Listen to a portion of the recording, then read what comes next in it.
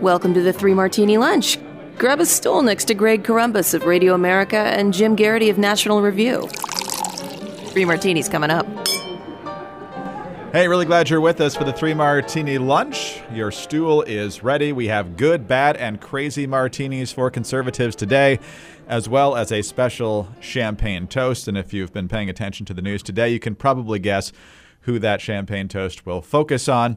It's former Secretary of State and retired U.S. Army General Colin Powell. A very distinguished career that we'll be talking about at the end of the podcast. Jim, let's start with the good martini. And the good martini is when truth is stated, it is stated clearly, and especially when it's stated clearly in front of someone who doesn't want to hear it. And that's exactly what happened yesterday on reliable sources. So molecule of credit to Brian Stelter, because we don't give him many, for having Bari Weiss on the program. She was a former editorial figure over at the New York Times, a liberal herself, but left because of the monolithic groupthink over there at the New York Times. And so she has been basically saying lately that the world's gone insane and you're not allowed to say it. And so Stelter says, hey, what do you mean? What are you talking about? Give me some examples. And she had receipts, Jim. Here's what she said. You write, there are tens of millions of Americans who aren't on the hard left or the hard right who feel the world has gone mad. So in what ways has the world gone mad? Well, you know, when you have the chief reporter on the beat of COVID for the New York Times talking about how questioning or pursuing the question of the lab leak is racist, the world has gone mad. When you're not able to say out loud and in public that there are differences between men and women, the world has gone mad.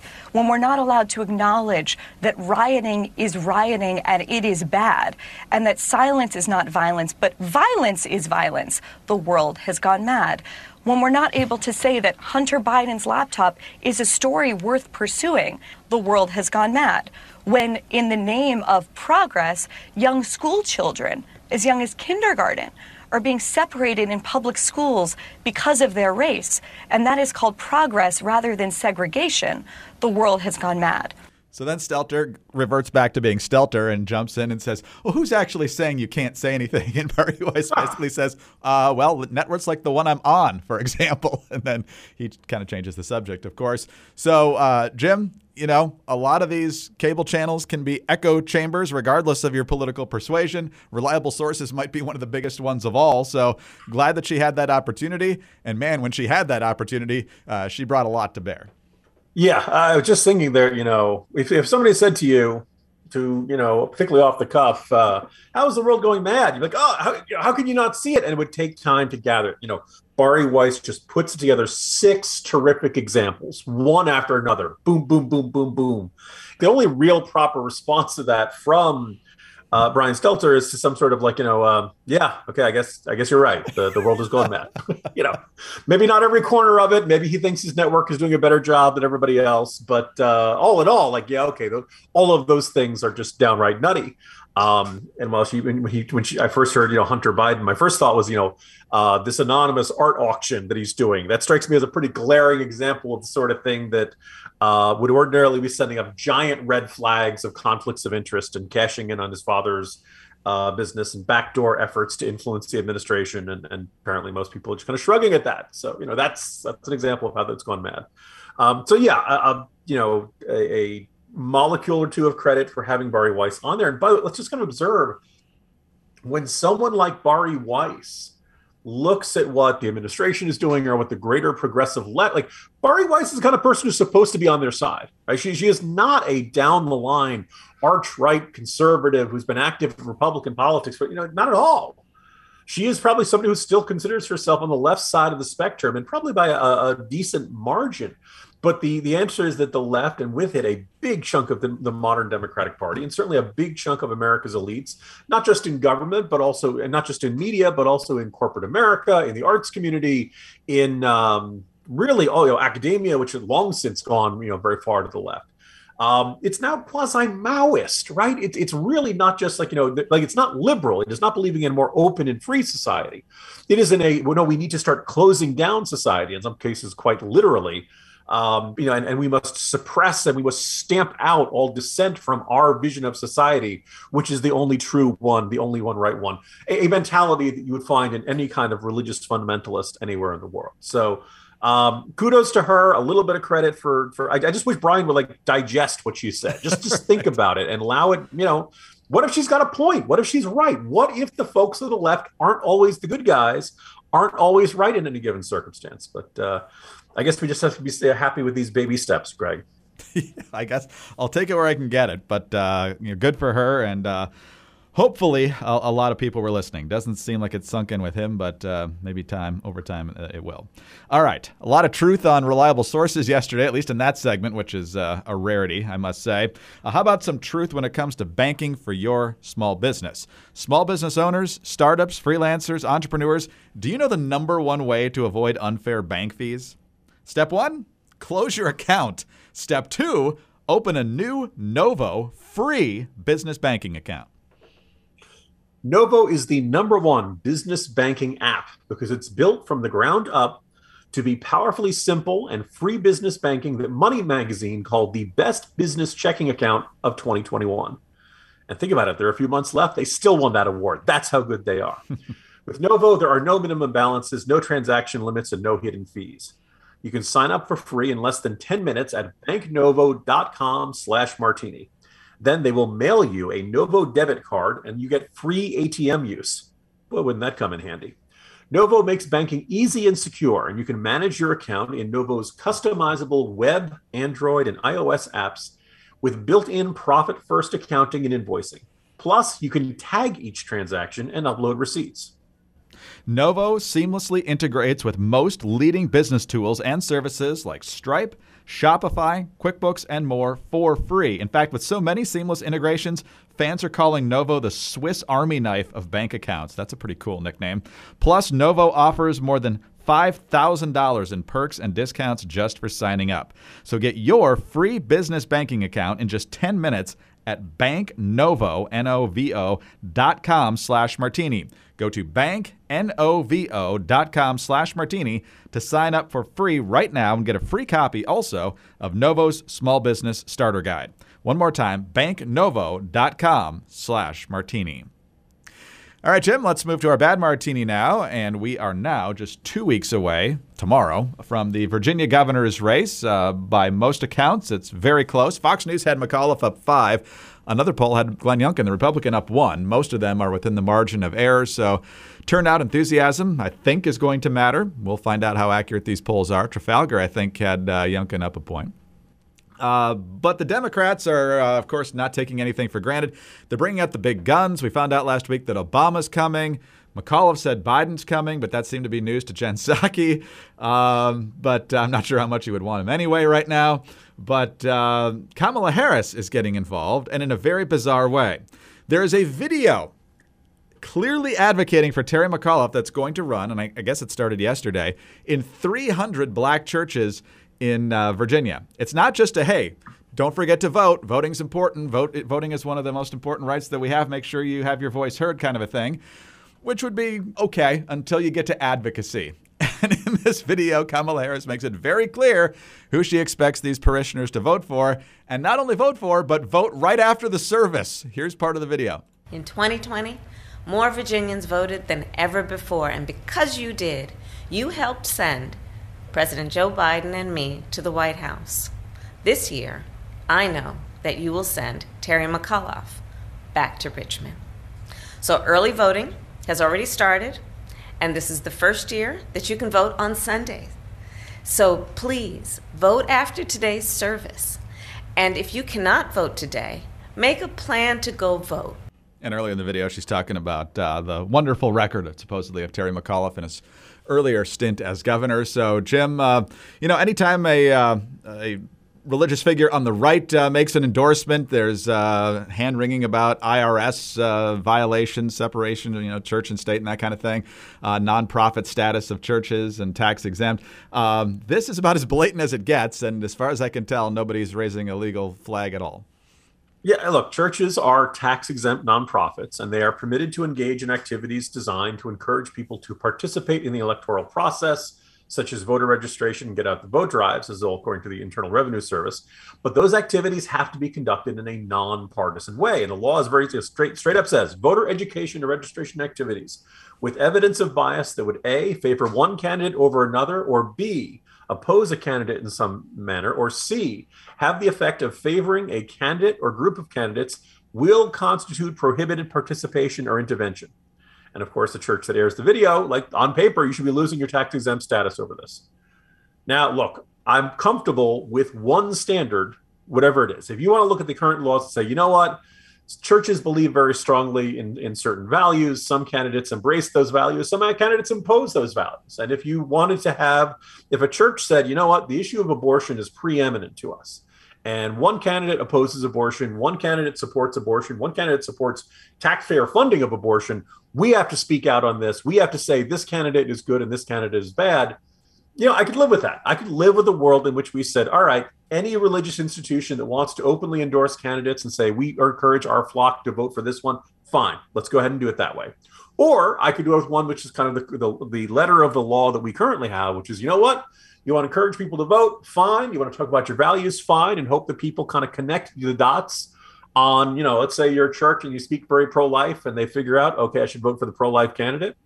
But I don't like this idea where, oh no, we're gonna you know, raise a big stink if the evangelical churches do this, but we're gonna be perfectly okay if the African American churches do this when they tell people to vote for Democrats. Now, All Up on It over at Hot Air makes the interesting point that actually, you know, looking at various studies, African American churches are a little bit more open about how they're which way they want them. You know, I think it's 3 in 10 Black Protestant churchgoers had heard their clergy openly supporting Clinton. 1 in 5 had heard opposition to Trump, and you heard a little bit less from white evangelical. Not a ton. Actually, okay, I stand corrected. Actually, white evangelicals are at 4%. Kind of wonder how broadly they're defining it. 6% for Catholic, 2% for white mainline churches.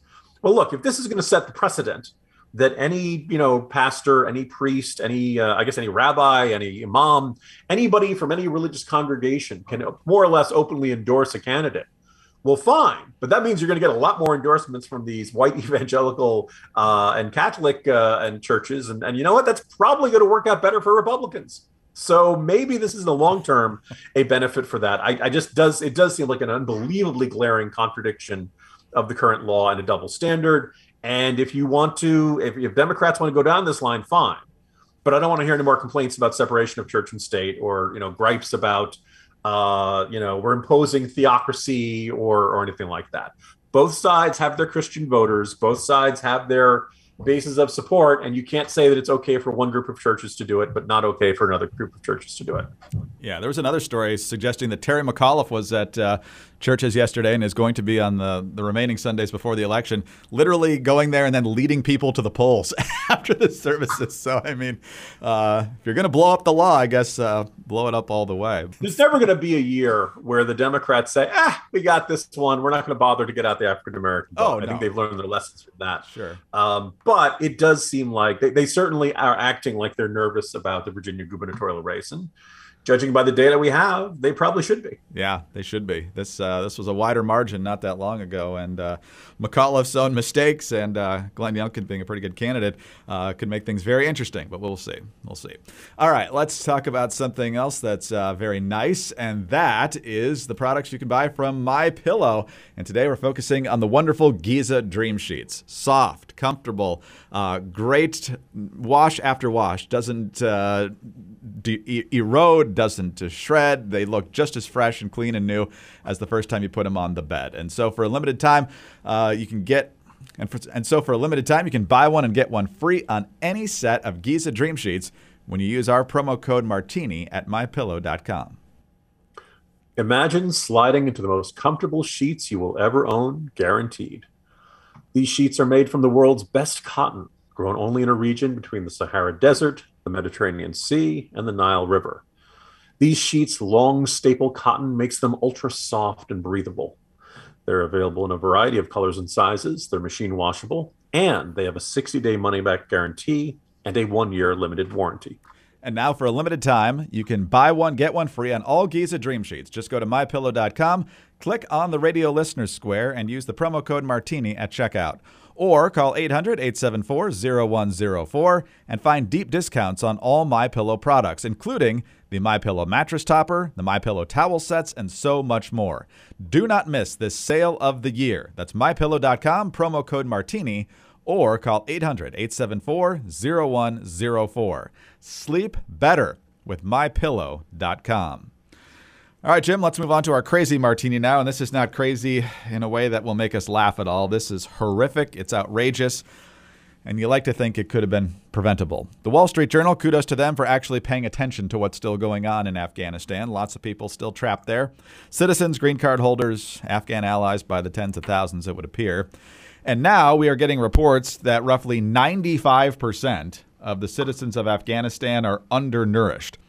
The Red Cross and other organizations are sending food, but it's coming to the airports and border crossings, and the Taliban controls those. So if you're not friends with the Taliban, you're not getting any of that food. So people are in dire straits, and the Wall Street Journal shares this story as an example of that.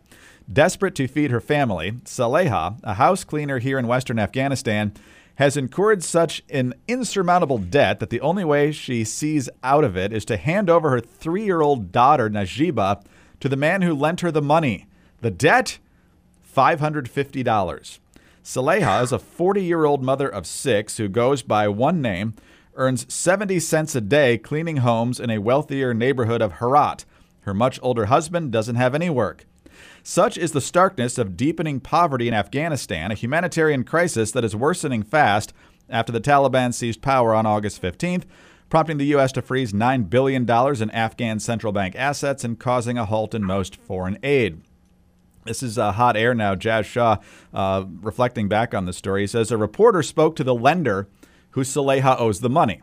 He admits that he made an offer a few weeks ago to cancel her debt if she hands over her daughter to be, quote unquote, married to one of his sons when she reaches puberty. Until that time, the daughter will do domestic work around the house. In the phone interview, the lender made no bones about the arrangement. Quote, I also don't have money. They haven't paid me back. So there is no option but taking the daughter, a 3-year-old daughter who's basically going to be a slave until she becomes a sex slave. That's where Afghanistan is right now.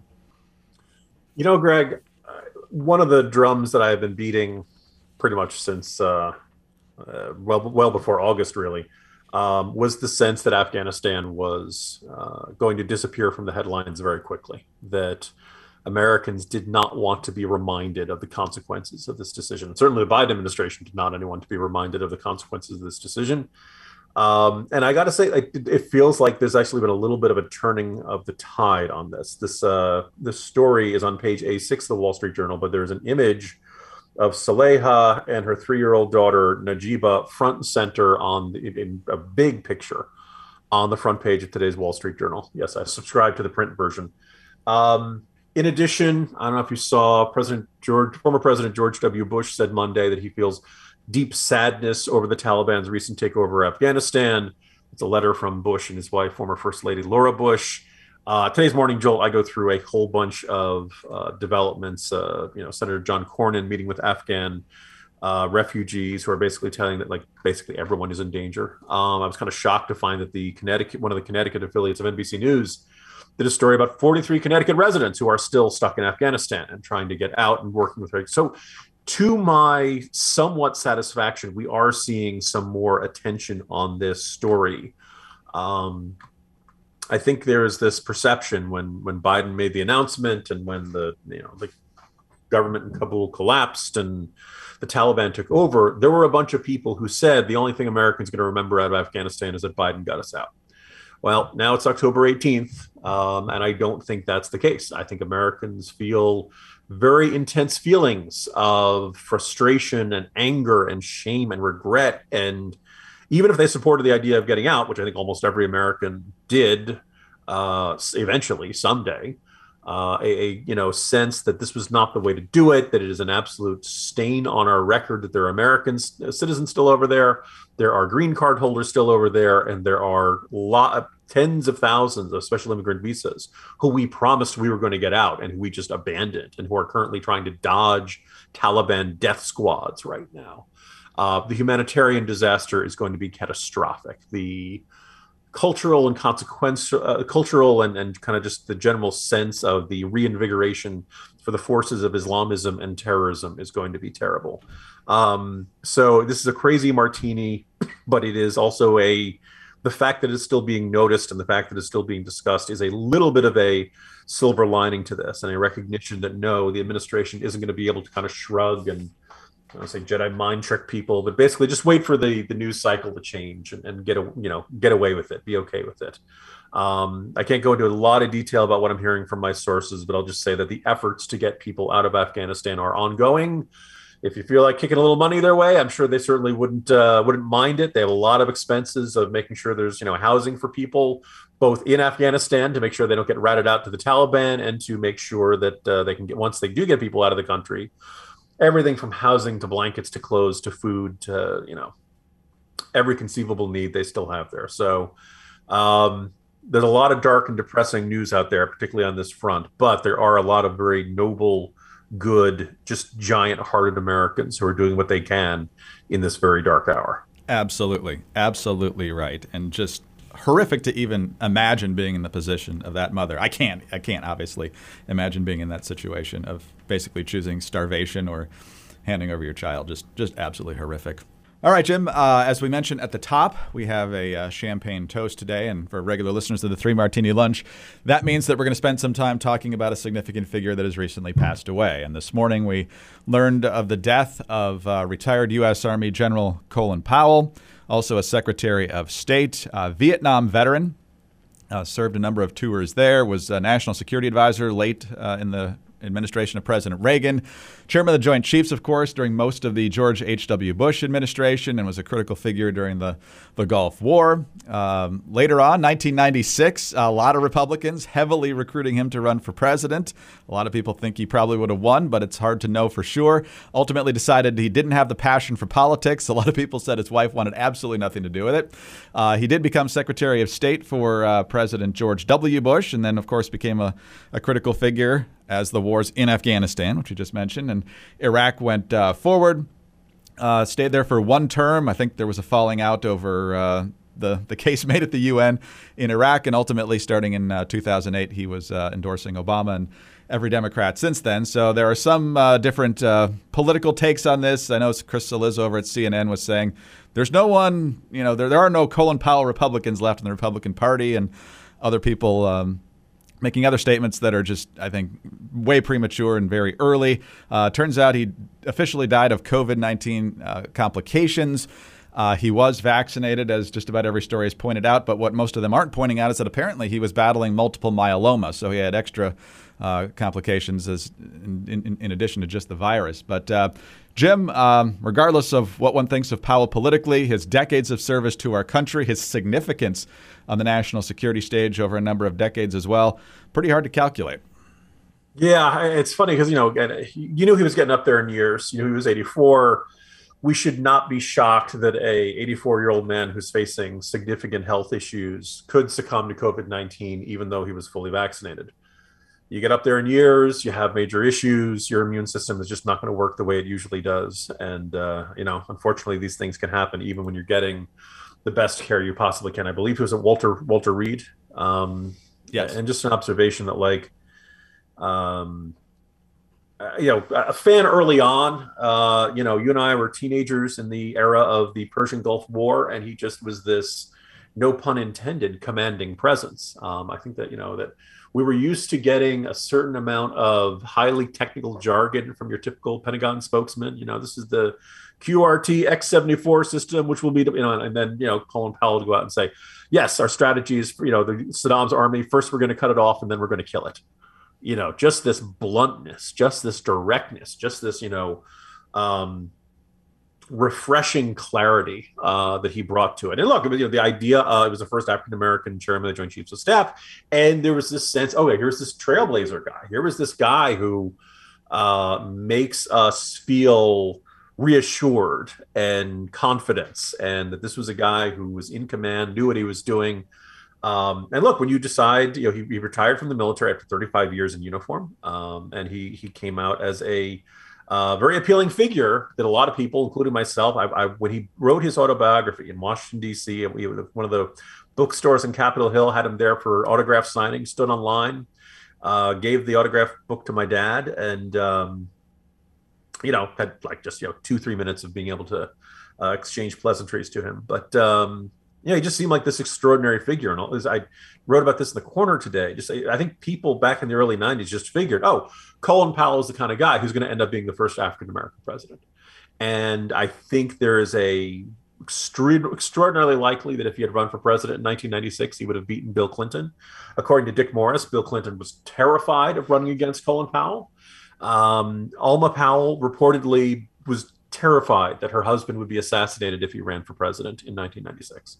And basically gave him an ultimatum, said, if you're doing this, you're not doing this with me. Or at least that's the account that came through many years later. And it, certainly is understandable. You kind of wonder if Alma Powell had felt differently, whether a lot of recent American history would have unfolded differently. Colin Powell did not run for president. Bill Clinton got a second term. A whole lot of baggage goes with that one. But Colin Powell came back as Secretary of State, serving during 9/11 and into the run-up to the Iraq War. It's hard to shake the feeling that Colin Powell felt emotionally scarred by his role in the sales pitch for the Iraq War. He gave the now infamous United Nations presentation with George Tenet and I believe John Negroponte behind him in the presentation about Saddam's weapons of mass destruction that were not found in the aftermath of the Iraq War. I can't help but notice that was the last time. After that, Colin Powell did not endorse any Republicans. He endorsed Barack Obama in 2008, 2012. Even though he had donated to John McCain earlier in the cycle. And I believe he endorsed Hillary Clinton, although really kind of funny. Apparently, Colin Powell got hacked. And in those emails, it was pretty clear that Colin Powell was not feeling particularly warm and fuzzy towards Hillary Clinton, but that he endorsed her anyway. So, it's the end of an era.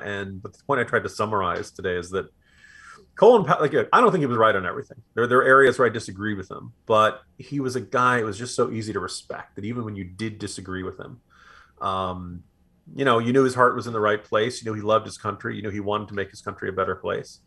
And you didn't have to agree with him all the time to look at him and see a man very much worth admiring. And I just feel like a better era is passing along with him. We've lost him. We've lost Rumsfeld.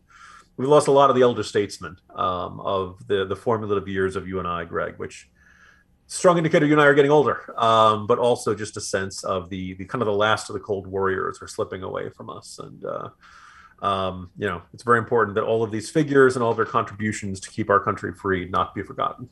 Absolutely right. Absolutely right. And very well said. And just a lighthearted story. I've never met Colin Powell, but he did come to Radio America shortly after he retired. This would have been between 91 and 96 to cut some PSAs, public service announcements for the National Fatherhood Initiative. And so he was looking at the script and he decided to make some changes to the script. And so he asked an intern, who was not me, thankfully, to go make some changes and type up the new script with the revisions. And so the intern did that, brought him the new script, and then walked back to the office and ripped the original script into about 10 different pieces. And Colin Powell's looking at the script and going, I like the original one better. Bring that one back.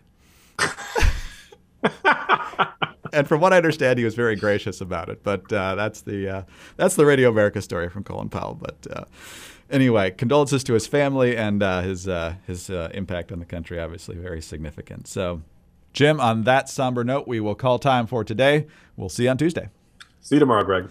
Jim Garrity, National Review. I'm Greg Corombos of Radio America. Thanks very much for being with us today. Please subscribe to the podcast and tell your friends about us as well. We're very grateful for your 5-star ratings and your kind reviews. And don't forget, you can get us on those home devices. All you have to say is play 3 Martini Lunch podcast. Follow us on Twitter. He's at Jim Garrity. I'm at Dateline_DC. Have a great Monday, and please join us again on Tuesday for the next 3 Martini Lunch.